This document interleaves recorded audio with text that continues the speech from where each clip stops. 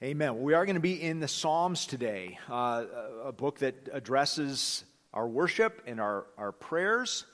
I don't know about you, prayer is one of the areas that I would just identify as an area of greatest struggle. I'm a pastor. I'm supposed to have that all figured out, right? I know that's a confession right there. I don't think I'm alone. I think the disciples also struggled with prayer. Matter of fact, here in Luke's gospel, now Jesus was praying in a certain place, and when he finished, one of his disciples said to him, "Lord, teach us to pray as John taught his disciples." So I think Jesus' disciples, too, felt inadequate with approaching a holy God. How do we go about doing that? And there's so many other distractions, right, that keep us from prayer. And I just find it interesting. The disciples could have asked Jesus for help in any number of different areas, in administration, in evangelism, and in teaching techniques, right? But instead they asked Jesus to help them, to teach them to pray. And I think the other thing that I'm struck with here is that prayer doesn't just come automatically. Like, I don't just automatically relate to God and know how to approach Him. I have to learn how to pray. The disciples had to learn how to pray. I have to learn how to pray. We have to learn how to pray. We have to grow in this area. And the Psalms are one of the great gifts that God has given us to teach us how to pray. So most of what we've looked at so far in our Route 66 series has been the books of history, tracing out the history of God's creation, the fall of humanity into sin, and then the unfolding of God's redemptive plan centered on Abraham and his descendants, the people of Israel. So that's been sort of this timeline. But now we step out of the timeline a bit to look at some of the books of the writings. And that's where the Psalms fall here. So we get a chance to sort of think about our relationship with God in this whole area of prayer and worship. A few brief things to help orient us to the Psalms. 150 chapters, by the way, that we're going to look at today in one sermon. We'll be done by 4 at least today. Psalms are poems put to music. So again, it is a different genre, and these were intended to be sung to the accompaniment of musical instruments. That's part of what the word Psalms means and conveys. We typically think of poetry in terms of rhyme, but Hebrew poetry employs a type of parallelism where the psalmist gives one statement and then a second statement, and those two statements relate to one another. So here's an example of Hebrew poetry. Psalm 2, verse 10. "Therefore, you kings, be wise. Be warned, you rulers of the earth." So in a sense, the psalmist says the same thing twice, doesn't he? "Therefore, you kings, be wise. Be warned, you rulers of the earth." Slightly different emphasis. Maybe in some case it's an expansion of thought. In some cases, the second line might actually be a contrast to the first line, or we say it positively and then we say it negatively. But that type of parallelism is one of the key marks of Hebrew poetry. But just understand, we're into a different genre here. You can't read the Psalms like you read the book of Leviticus, right? The Psalms were composed by numerous authors over the course of 1,000 years. So we have Psalms composed by Moses. We have many Psalms composed by David, of course. And we even have some Psalms that were composed after the exile, long after the time of David. So a variety of authors composed these various songs and prayers. Another thing we should just notice here is that the headings in the Psalms are part of the text. So in many cases, in your Bibles, you might have a heading, and that was put there by the translator or the publisher just to help kind of orient you in the text. In the Psalms, the headings are part of the text, and so they can be really significant in helping us know the backdrop, the context, why the psalmist was writing what they were writing. Many of the Psalms also reflect obvious planning and meticulous organization. We might think that these are just, spontaneous expressions of praise. I would suggest to you that they're not, by and large. Matter of fact, there's a number of them, Psalms 9, 10, 25, 34, 37, 111, 112, 119, and 145, that are acrostic psalms. In other words, each verse begins with the next letter of the Hebrew alphabet.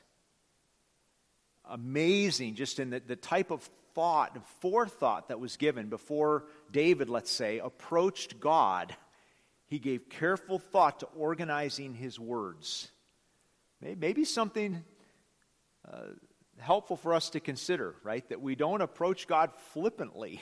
He deserves our best. We ought to give thought to that. I think that's modeled in the Psalms. And for the most part, you don't even see that happening in the Psalms. You don't see some of that nuance and texture. Psalm 119 is the exception in our English translations. Every section begins with the next letter of the Hebrew alphabet, and they do give a little indicator in most of our English translations. But there's a number of Psalms that are like that.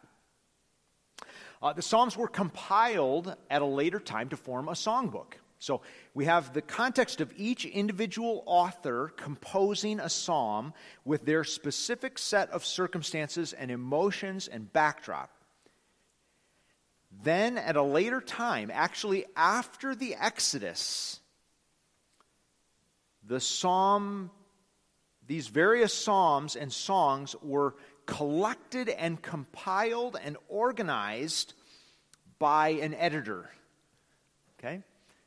So, and this editor, these individuals had their own purposes for writing and praying and singing, but the editor also had his purposes in arranging the songs in the order in which he arranged them. So there's some layers of what God is doing here in the Psalms. Psalms is comprised of 5 sections or books. This, again, is indicated in your English translations.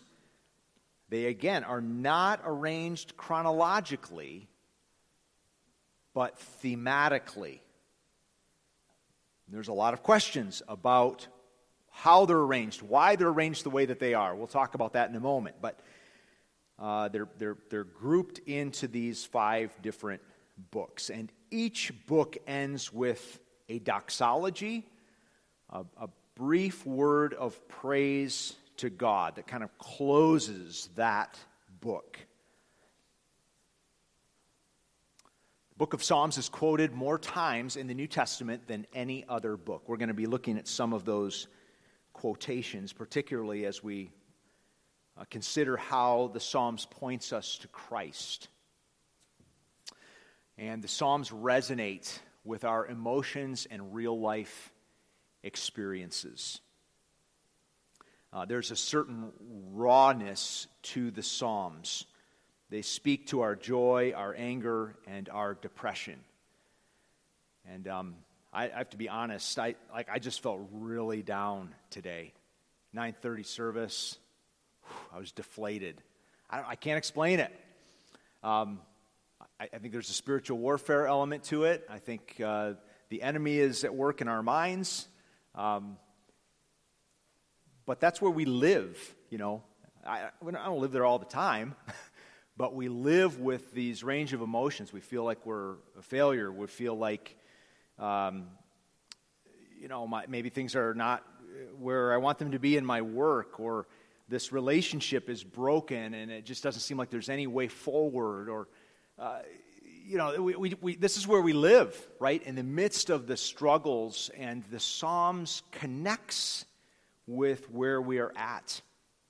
Spurgeon, the British preacher, of course, battled depression, and he had several periods of his life where he actually had to step out of ministry. He threatened to retire, and they said, no, let's just try to get you better, and so we'll send you to France. They sent him from cloudy London to sunny France on a number of occasions to just try to recuperate. But in one of those stints, Spurgeon wrote a commentary on the Psalms.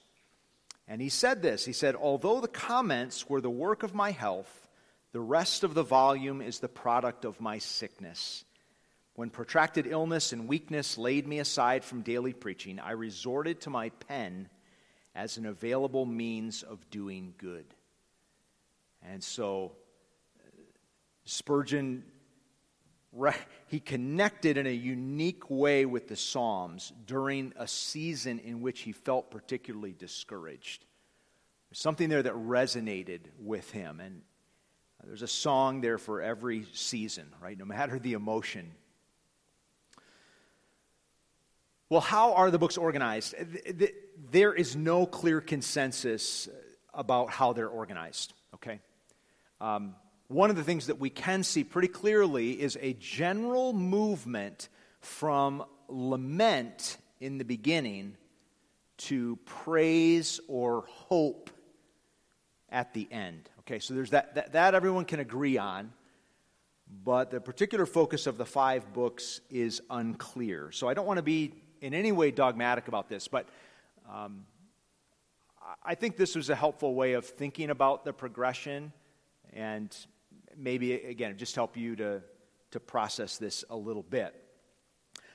Book 1, chapters 1 through 41, I just used the little word running. This was David on the run. He's running from King Saul. A lot of laments here in these early chapters.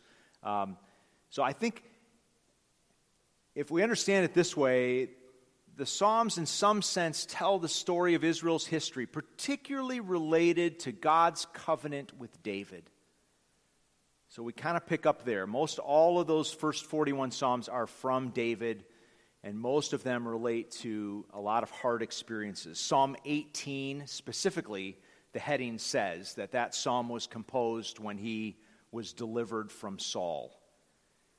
Psalm 23, right, the valley of the shadow of death, again, seemingly flows out of that period of his life. Psalm 34, David remembers how God delivered him from the Philistines. That too was while he was on the run from Saul.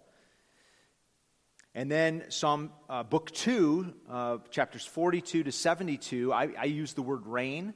We do have a number of psalms in this section that speak of David's reign as king. Now that he has become king, and it's not always good stuff. Like Psalm 51 is his psalm of confession after his sin with Bathsheba. Psalms 54 through 64 describe David's heartache when he was betrayed. And we know that he was betrayed by his son Absalom. As a matter of fact, he had to flee Jerusalem at one time. A number of his closest confidants turned against him. The book 3, chapters 73 to 89, I use the word siege, seems to capture a period of decline in Israel from Solomon to the fall of Jerusalem. We know that after Solomon, things went downhill pretty quickly, didn't they? The kingdom was divided, the nation was weakened. At a certain point, the northern kingdoms were conquered and taken into captivity, and then we have some time that passes before Jerusalem finally falls, but Jerusalem is under siege. There's several attacks. This seems to be the sense of this section. Matter of fact, in Psalm 89, the last psalm there in book 3, we read, "Remember, Lord, how your servants have been mocked, how I bear in my heart the taunts of all the nations." So we get this sense of a nation that's in disarray and beleaguered. Book 4, I put the word exile. Begins with a psalm of Moses and ends by recounting Israel's chronic rebellion. And I don't know about you, when I think of Moses, I think of the people of Israel wandering in the wilderness, and because of their sin and their constant complaining and right? All of these things that are part of Israel's history.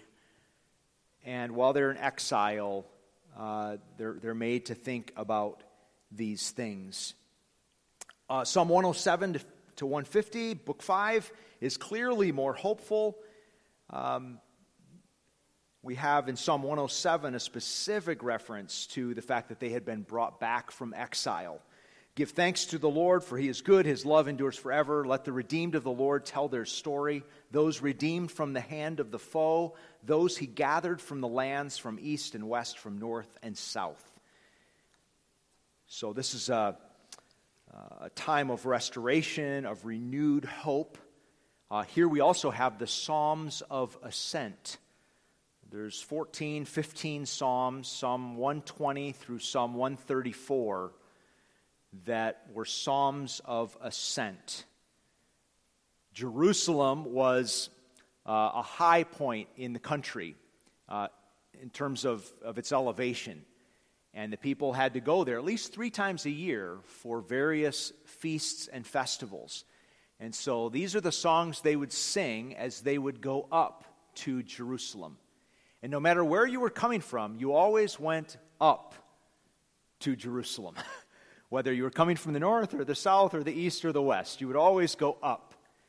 And so again, these psalms are placed here, maybe even as the people think about being brought back from exile. Once again, they were going up to Jerusalem. So just some loose categories here.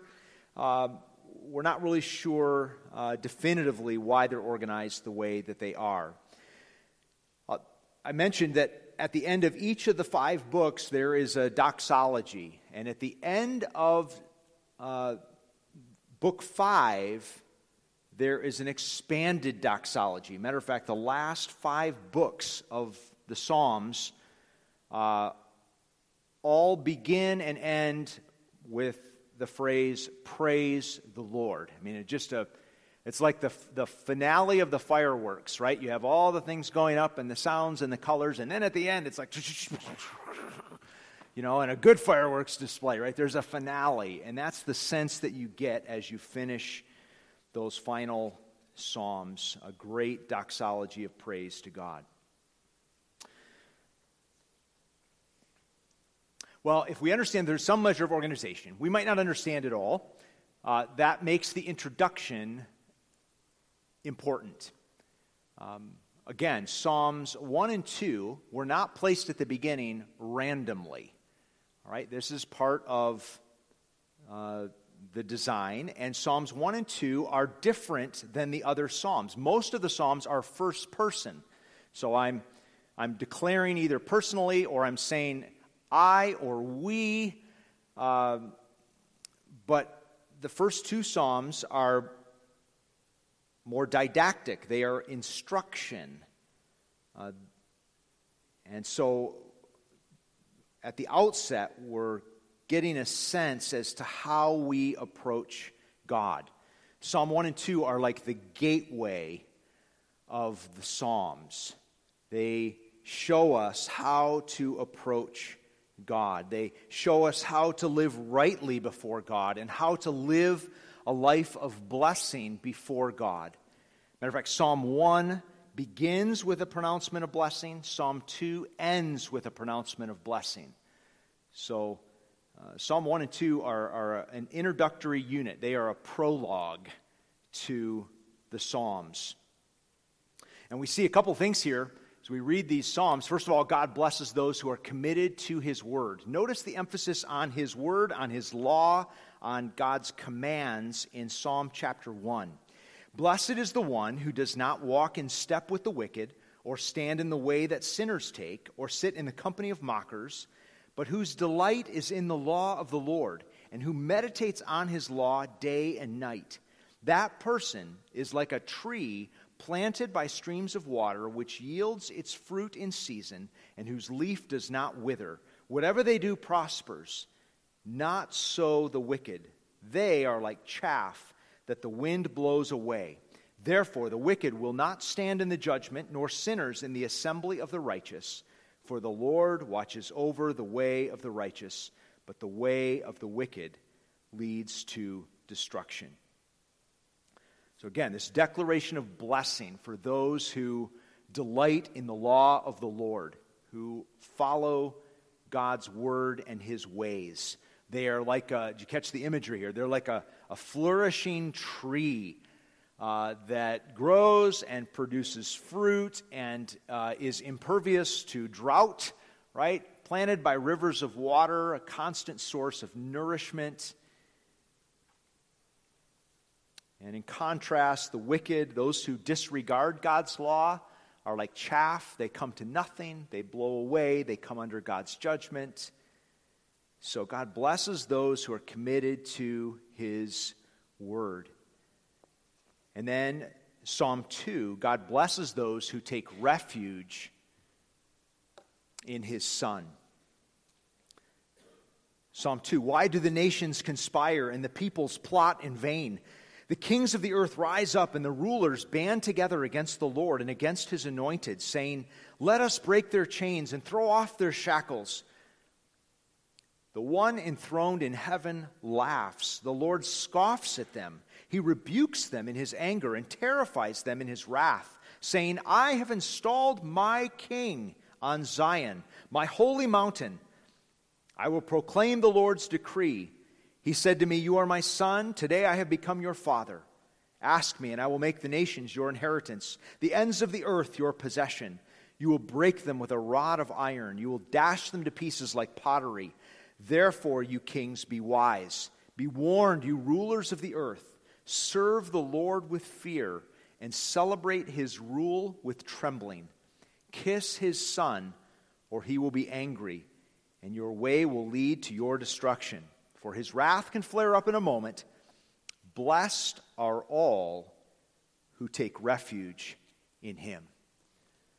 So the psalmist says there are some who stand up and shake their fists at God, right? They're arrayed in battle against the Lord. I mean, they are not going to submit to his reign. They want nothing to do with his authority. They are their own kings. And the one enthroned in heaven laughs. Right? The Lord scoffs at them. The Lord humbles them. He breaks them like pottery, it says. Right? Those who exalt themselves before the Lord will be humbled. But those who humble themselves before the Lord will be shown mercy, will find grace. So he urges them to kiss his Son. Right? He's been describing the anointed one, his king, his Son, who he has appointed to be ruler over the nations. Bow before him. Put down your weapons. Bow your knee. Right? And you will be shown mercy. But if you stand defiant against God and his appointed ruler, you will come to destruction. So God blesses those who are committed to his word, who walk in his ways. And God blesses those who take refuge in his Son, who humble themselves before his appointed king. What a great psalm that directs our attention to Christ. There's a number of psalms that would be called messianic psalms, or the psalms that point to the Messiah. And Psalm 2 is clearly one of them. It is describing God's king and urging us to humble ourselves before that king. And there's the gospel in Psalm 2, right? Here's the proclamation of good news. Find mercy by humbling yourself and looking to God's anointed one, his king, his Son. So there's the gateway, right that kind of directs our thinking, guides our path here as it relates to our approach to God. The Psalms are intended as a guidebook for worship and prayer. They teach us to pray. We would tend to maybe focus more on spontaneous prayers, right? Those seem more authentic in our tradition. But I would suggest to you that there's great value in using prepared prayers, in learning from the Psalms how to pray. how to approach God, how to address God, what to pray for. We can bring all of our needs and desires to the Lord, but the psalmist teaches us how to pray. And I think Jesus did something similar with his disciples, right? They said, teach us to pray. And Jesus did not wax into a philosophical treatise on prayer. He prayed. He gave them a template of how they were to pray. And the Psalms provides us with that template. And so in the few minutes we have remaining, I want us to just consider three of the main types of psalms. Again, there's a variety of categories. People divide them up differently, but we can agree on a few main categories of psalms. And we'll just consider an example from each one of those. But again, these provide some pathways, some ways for us to think about how we can and should approach God. The first category of prayers here is Psalms of Lament. Psalms of Lament. And I want to highlight chapter 12, Psalm 12, as a good example of how a psalm of lament would work. This is a psalm of David. We're told that here in the heading. And as most psalms of lament, it begins with a complaint. There's something wrong. Psalm 12, verse 1, help, Lord, for no one is faithful anymore. Those who are loyal have vanished from the human race. Everyone lies to their neighbor. They flatter with their lips, but harbor deception in their hearts. I love this particular lament. Sometimes the lament is focused on a particular person, right, who maybe has betrayed them, or a particular enemy. But here the lament is just like the culture. Like, it just seems like no one is faithful to you anymore, Lord.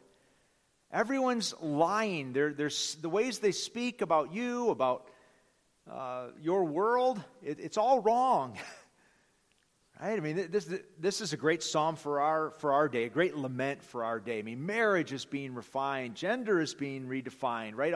All these things that just grieve us.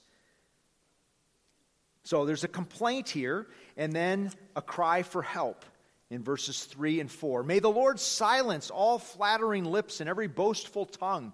Those who say, by our tongues we will prevail, our own lips will defend us. Who is Lord over us?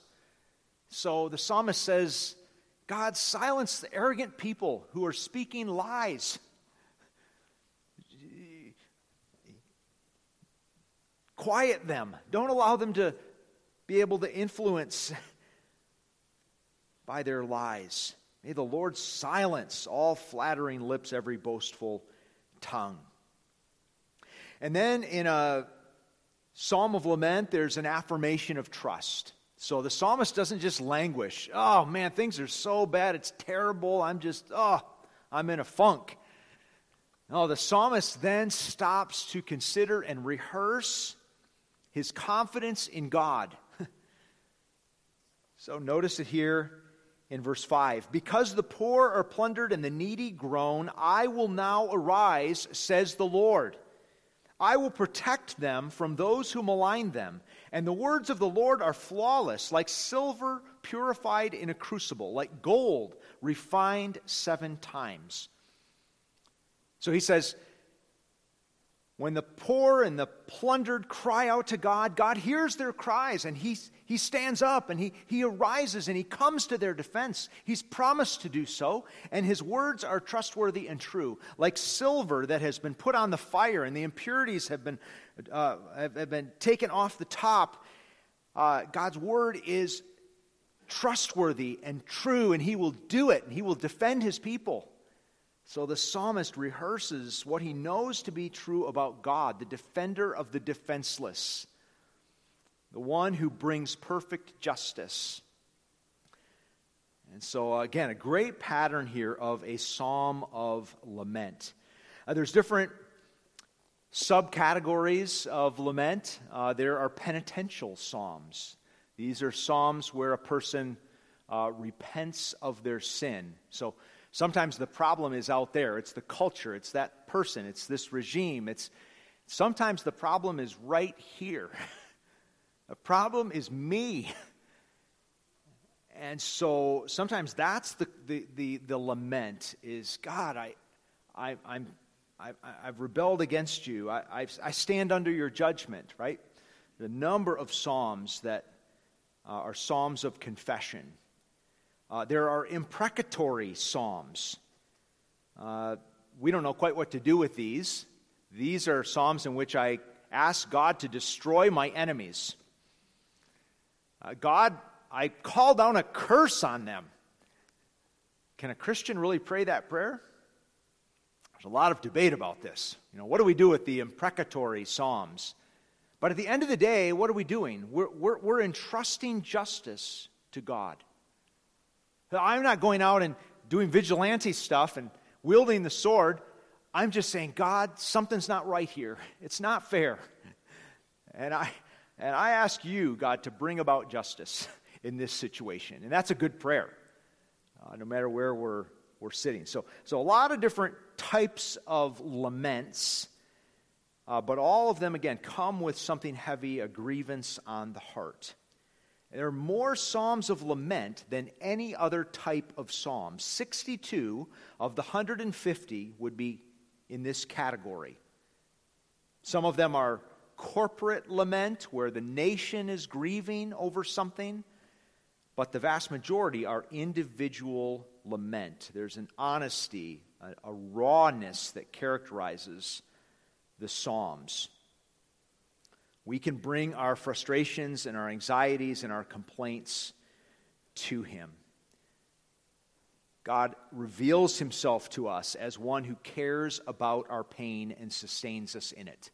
There's one thing we learn here about God in the Psalms. It's that He is concerned about our plight.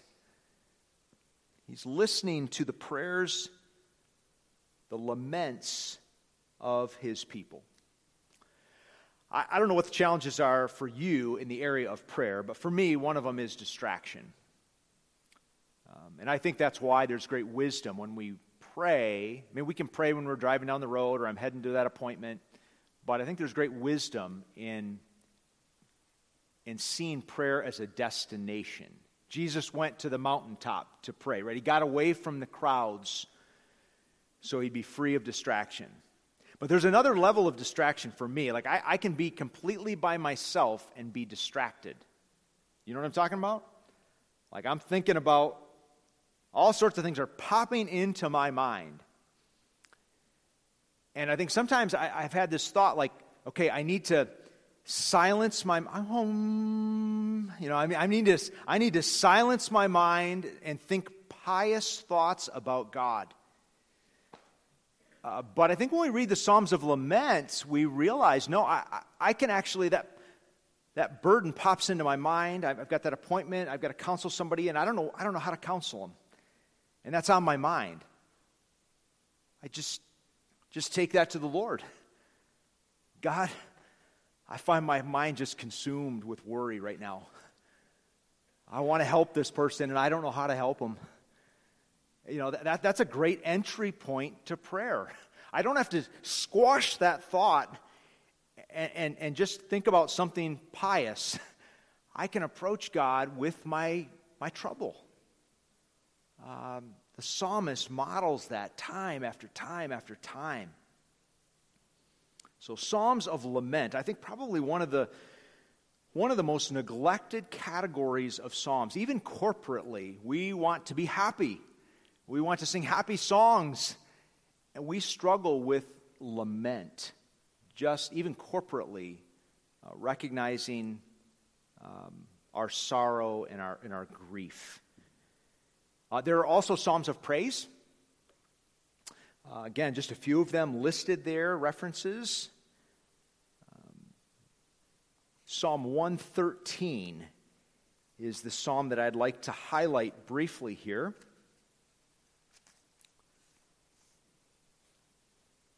With a psalm of praise, there is a call to worship, right? So this is very typical, Psalm 113. Praise the Lord. Praise the Lord, you his servants. Praise the name of the Lord. Let the name of the Lord be praised both now and forevermore. From the rising of the sun to the place where it sets, the name of the Lord is to be praised. So a declaration of praise. And more than just a declaration of praise, I'm going to praise the Lord. There's actually an exhortation, like a call for others to join me. Praise the Lord.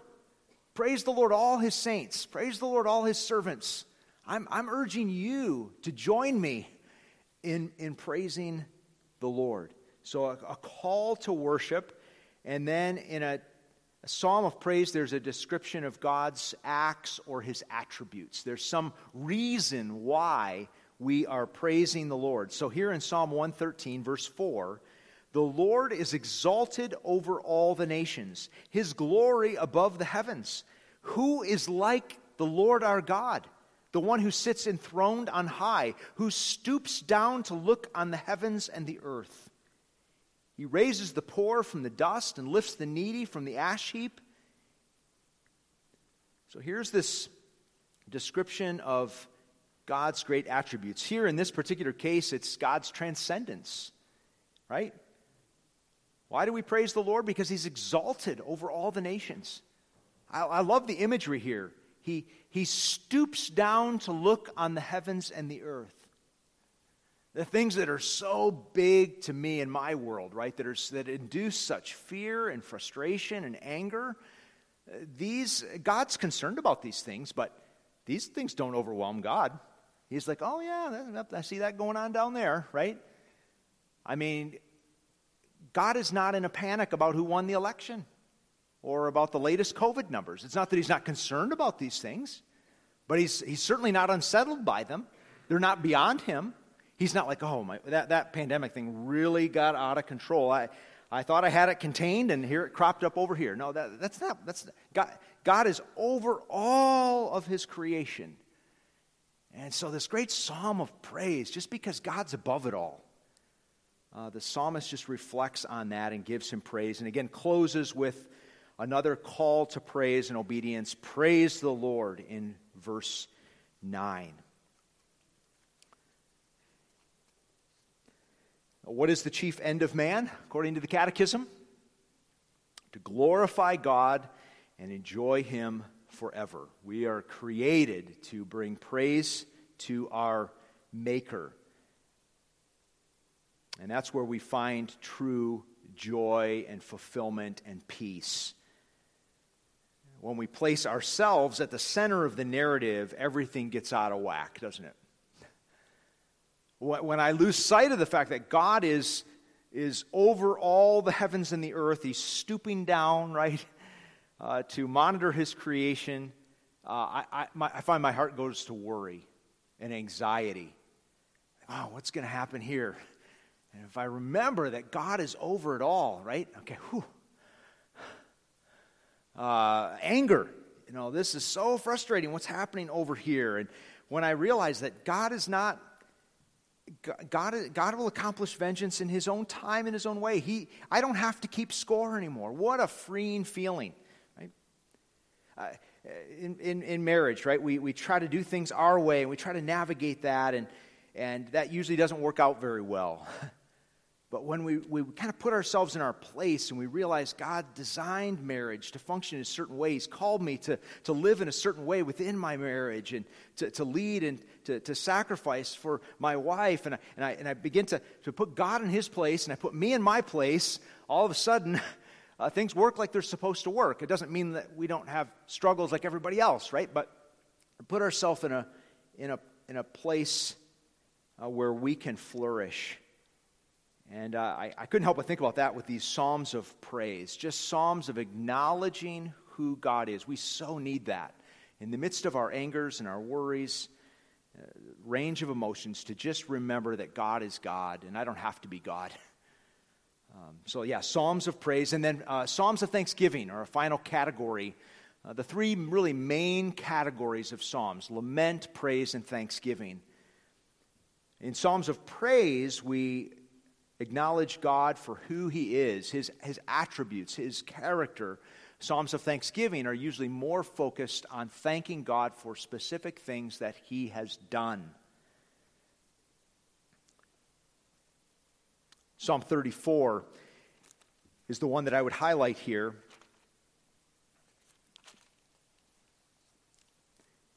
And again, we have a description here, heading at the beginning of Psalm 34 of David when he pretended to be insane before Abimelech, who drove him away, and he left.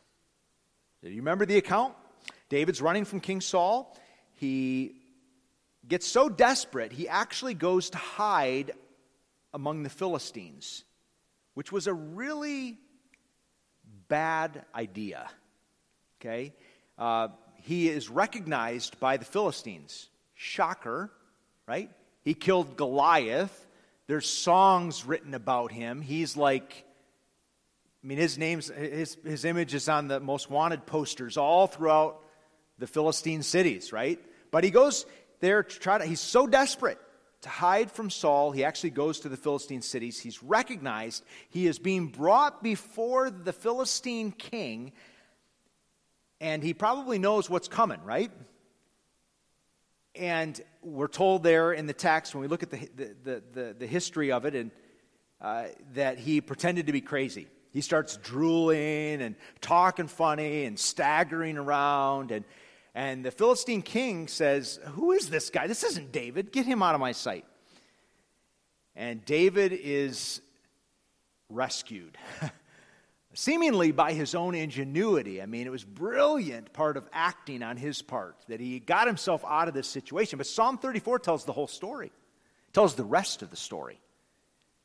That while he's being dragged before the Philistine king, he cries out, "God, help me!" Probably not audibly, right? But he just to himself, he prays to the Lord, "Deliver me." And he attributed that all to God. God, in his kindness, delivered David. And David comes back and writes about it and gives thanks to God. We gathered last Sunday at the end of our 3-year campaign and just celebrated God's faithfulness. How do you do a major capital campaign in the midst of a pandemic where you don't pass an offering plate for more than a year? Right? And just crazy stuff. And we would be remiss if we did not just stop and say, "Thank you, God, for your goodness and your kindness to us." This is what's involved in a psalm of thanksgiving, a specific incident where God showed himself to be faithful, and we respond by giving him thanks. Well, as we turn attention to the Lord's table, we're going to close with some gospel glimpses out of the Psalms. We've been doing this with each of the books of the Bible, looking at how these various parts of Scripture point us to Christ. And the Psalms are no exception. Matter of fact, quoted more in the New Testament than any other book. There are a series of prophecies about the Messiah, the promised deliverer, and the New Testament writers point out how Jesus fulfilled these prophecies. Now, you can see a bunch of references here. I just want to read a few of these portions out of the Psalms. You tell me if they sound familiar. Psalm 16:10, "For you will not abandon my soul to Sheol, or let your Holy One see corruption." Psalm 22:1, my God, why have you forsaken me? Why are you so far from saving me?" Psalm 22:16, "For dogs encompass me. A company of evildoers encircles me. They have pierced my hands and feet." Psalm 22:18, "They divide my garments among them, and for my clothing they cast lots." Psalm 41, verse 9, "Even my close friend in whom I trusted, who ate my bread, has lifted his heel against me." Psalm 69:9, "For zeal for your house has consumed me." Psalm 69:21, "They gave me poison for food, and for my thirst they gave me sour wine to drink." Psalm 118:22, "The stone that the builders rejected has become the cornerstone." All of these things either said or quoted by Christ or about Christ, and many of them centered specifically on his work on the cross, pointing ahead to not just a deliverer, but a suffering deliverer, one who would somehow bring about salvation through their own suffering. And I find it so interesting that Jesus, in the moment of his greatest need, his greatest agony, right, in the Garden of Gethsemane and at the cross, went back to the Psalms. Went back to the songs that he had been taught as a young Jewish boy, thinking about his relationship with the Father. So praise God for giving us a guidebook to help us be able to approach God rightly.